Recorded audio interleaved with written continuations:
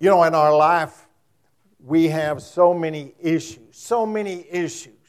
I'm thinking of a couple that I've had serving you as minister when I couldn't tell the difference between a coconut and a pineapple. I mean, that was a bad day. And I've lived with that ever since. Ever since 1906, I've had to live with that. And y'all stood in there with me through all, and some of y'all have been here the whole time. So don't just think I'm the only old person here. If you've been here with me since 1906, you have been here a while. What brings people together, and it can be a football team and a basketball team, it can be family members, it can be any body, a body, B-O-D-Y, like Congress. Or like churches, is when they weather the storms together and they pull together and they forget about the division, but people think about what do we have in common?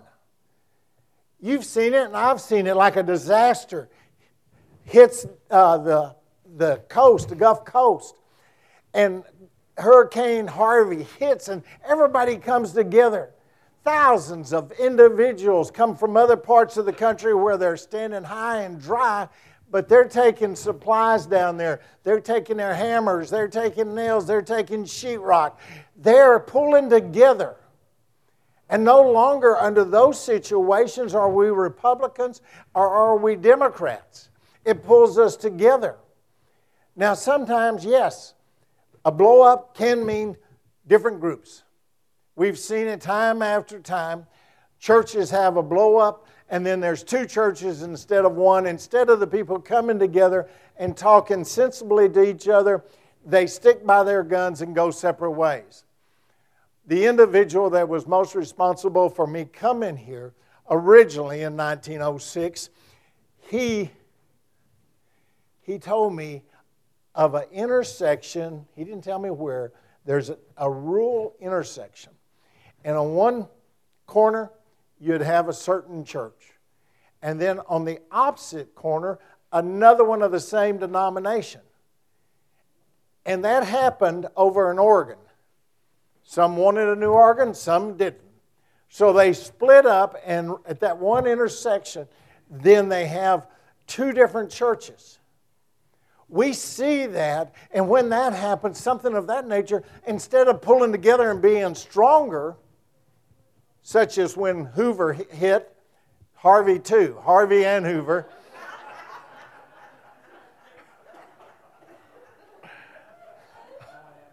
Some of you remember President Harvey, and he had a rough time. And he had a real rough time. He didn't get to see Hoover, though. Well, I'm glad y'all read your history books. But we have those issues in homes. We have them as grandparents, our concern for grandchildren, parents, our concern for our children, relationships that are tough, and trying to make sure that, hey, we hold this thing together because together we're stronger. There is a glue that Christians all have, and that's the power of the Word. That is the faith in Jesus Christ and knowing that He is always with us. No matter what the storm is, those of us that believe in Jesus Christ, He is going to be there. He is going to be there. I have a Bible that it is marked with healing scriptures. This was a gift given to me. And any place I turn in that Bible, there is scriptures regarding the healing power of God. I don't even know how many tabs are in this Bible. And there are others also that are not in there, but there are so many tabs in there where it states that God is going to be with us no matter what the situation, no matter what the storm is. In the book of Matthew, the 8th chapter, the 5th verse, when Jesus had entered Capernaum, a centurion came to him asking for help.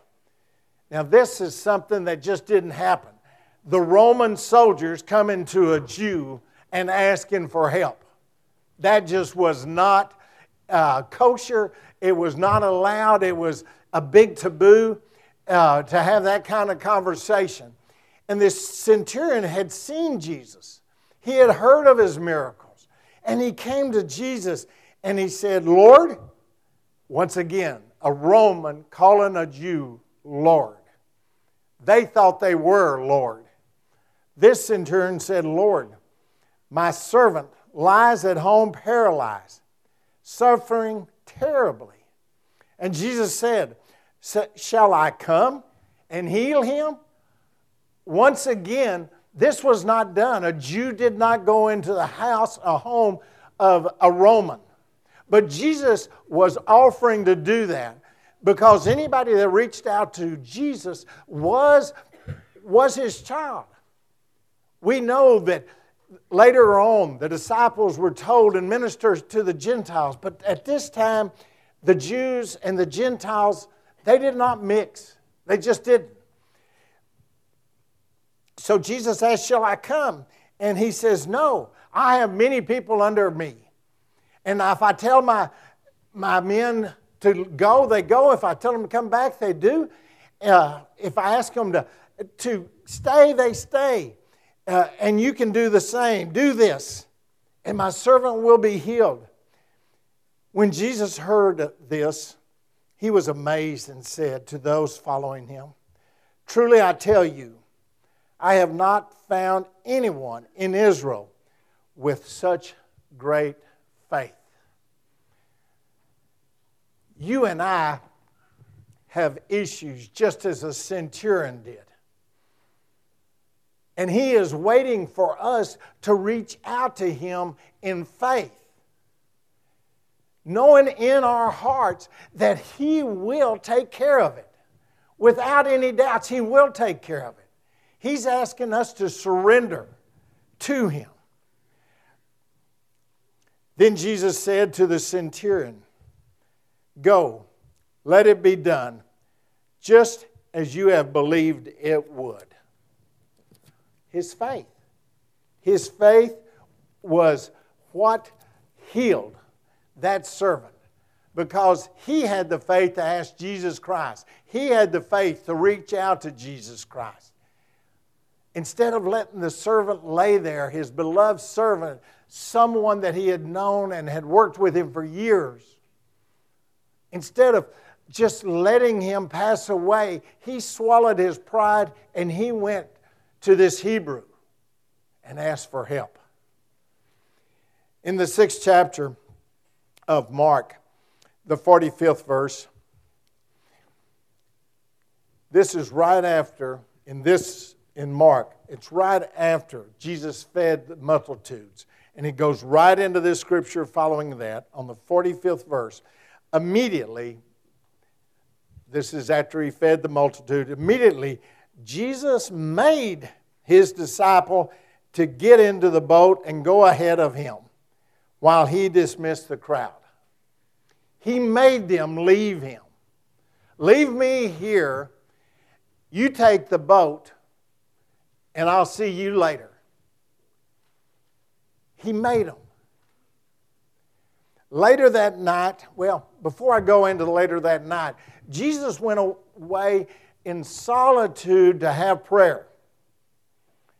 I hope we all realize there is something very special in getting off by yourself and having your prayer. And those of you that work in the country, or those of you that feel like taking a drive in the country, you know, there is something sacred about being out there with God. This is His cathedral, every bit of it is. The stars, the moon, the clouds, the rain. This is His. And when we're out there praying to Him, there's something that is so healing about it. That even Jesus Christ, God's Son, went off by Himself. To get away from the multitudes, to get away from people pulling on Him. He went off by Himself to pray. To pray to His Father. To pray. Later that night, the boat that the disciples was in the middle of the lake. And Jesus was alone on land. He saw the disciples straining in the oars because the wind was against them. Shortly before dawn, he went out to them walking on the lake. They cried out because they saw him and were terrified. Immediately he spoke to them and said, "Take courage. It is I. Don't be afraid." Now this is the message he's telling you and me today. It's not just the message he left with the disciples. These are the letters in red that apply to us today. Do not be afraid. I am with you. I am with you all the way. It might be next to your bed. It may be out in the country. It could be when you're trying to borrow money. It could be any given time. But he's going to be there with you when you call on him. When you call on him.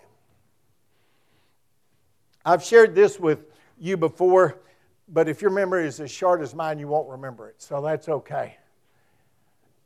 I was pursuing the largest account I ever was able to get as an insurance person. And I remember sitting in the parking lot and praying before I went into that meeting. I never had a meeting go so smoothly in all my life. And I found that to be true from that point on. That if I would pray before going into something of that nature, then it would go much smoother.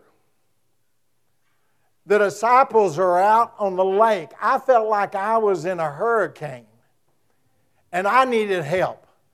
I'm going into an account that is so much larger than anything I've ever written in my life.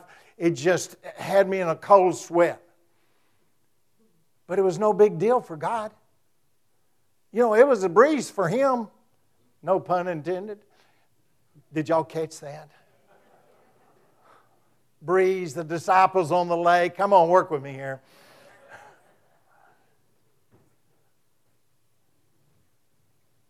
But Jesus Christ is there. Through the storms that you're facing.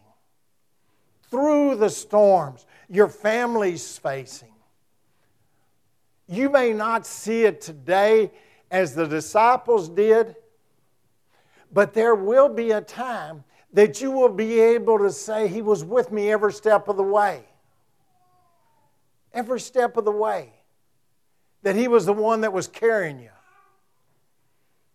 Once you got your ego out of the way, once we got that pride out of the way, once we would humble ourselves to go to the Lord, miracles will happen. They're not open, folks. They're not over either. They're not open and they're not over either. They're not over. He's still doing miracles this very day. This very day. This very moment. There are miracles that are taking place because people believe in Jesus Christ. In Luke, the 7th chapter, the 12th verse. Now this is when Jesus was going into a city. And as he approached the town gate, a dead person was being carried out. The only son of his mother. And she was a widow. How do they know this? It doesn't say this in the Bible. How do they know this? I got thinking about that last night. Maybe because this one lady that was in such grief did not have somebody of comparable age with her. Somebody that she was walking with. And also that there wasn't a young man like another son. There was no one but friends around her. Jesus, He knew that this was her only one. Her only son. She did not ask for any miracles. But if you want to know somebody with a tender heart, it's Jesus Christ. It's Jesus Christ. When the Lord saw her, his heart went out to her, and he said, "Don't cry." Then he said, "Young man, I say to you, get up." The dead man sat up and began to talk. Jesus gave him back to his mother. Jesus Christ does heal the dead. The dead in the spirit, the doubter. Yesterday, as I checked out of dollar store, a lady asked me if I would please pray for her sister. Her sister is an atheist. Her sister's son is an atheist. The son is in the hospital and not expected to live, but the sister is calling the Christian sister in Quanah, Texas, asking for prayers. She knew there was no one for an atheist to turn to. So she was asking her Christian sister to pray. And the lady in Quanah was saying, there's very little chance that he can make it. And I said, don't underestimate the miracles of God. For when something like that happens, and it happens frequently, when the doctor says there's no hope, that miracles happen. And those of us that are Christians, we know who the real doctor was. We know that there's nothing impossible for him. And those that are on the fence start saying, well, maybe there's something to this. Because they see the miracles happening. Because he's still doing those same miracles today. They didn't stop when Jesus asked this man to sit up. It didn't stop then. My buddy Jerry Gunkel has been in the Oklahoma City hospital, and his daughter and his wife both said, we're prepared for whatever is going to happen. It looked like, and those of you that know Jerry know he's been in and out of the hospital in the last year so many times. I think he said 18 times. And it looked like he might not get out. But this morning we had prayer together, and he is in Altus, Oklahoma in rehab. And he's talking as plain as you and I are. Miracles still happen. He has a brother that had leukemia. Jerry gave 6 times he tried to have a bone marrow transfer to his brother. It never took. It never took. But his sister gave 1 contribution, and he is living as healthy as anybody you know today because of that. What if they'd have given up? What if they'd have quit? Paul says, I am going to finish the race. You and I are called to finish the race in whatever way we can. You're in a different place in life than I am. I'm in a different place in life today than I will be a week from now. But we are called, no matter where we are, to finish the race, to give it our all. The Word even tells us to give it our all. Give all we have, because all we have was given to us as a gift from Him. So give it all that we have until we finish the race. And your responsibility and mine as Christian is to be strong and to be a witness for those that don't know Jesus Christ. So they can say, how can you be so strong? And you have the opportunity to say, let me tell you about my Jesus. Let me tell you about Jesus Christ that has already died for my sins. You're called to do that. To finish the race. You've got your own special ministry. Everyone has a different ministry. And yours is special. Yours is unique. But remember, there's nothing too great for our Lord. Just as He told Abraham and Sarah, is there anything too great for me? There is not. Do not lose hope. Do not lose faith. Know that in the worst times, that is an opportune time for Jesus Christ to show His strength and His miracles. Because you've surrendered, but He hasn't. He never quits. So He doesn't give up on you. So don't give up on Him. Dear Heavenly Father, we surrender to You. Your Word is powerful. Your Word is the roadmap of our life. Let us seek You. Let us seek You in Your Word. And as we do, we know You in a special way, in a new way. We know that if we spend a lot of time with anybody here on earth, we get to know them really well.